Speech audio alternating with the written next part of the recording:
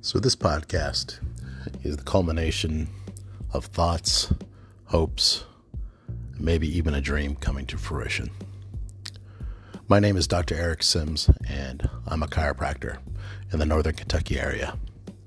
Now, I'm a transplant to Northern Kentucky because I'm originally from St. Louis, which means I've had to go out and meet a lot of people and talk to them through networking and other different ways.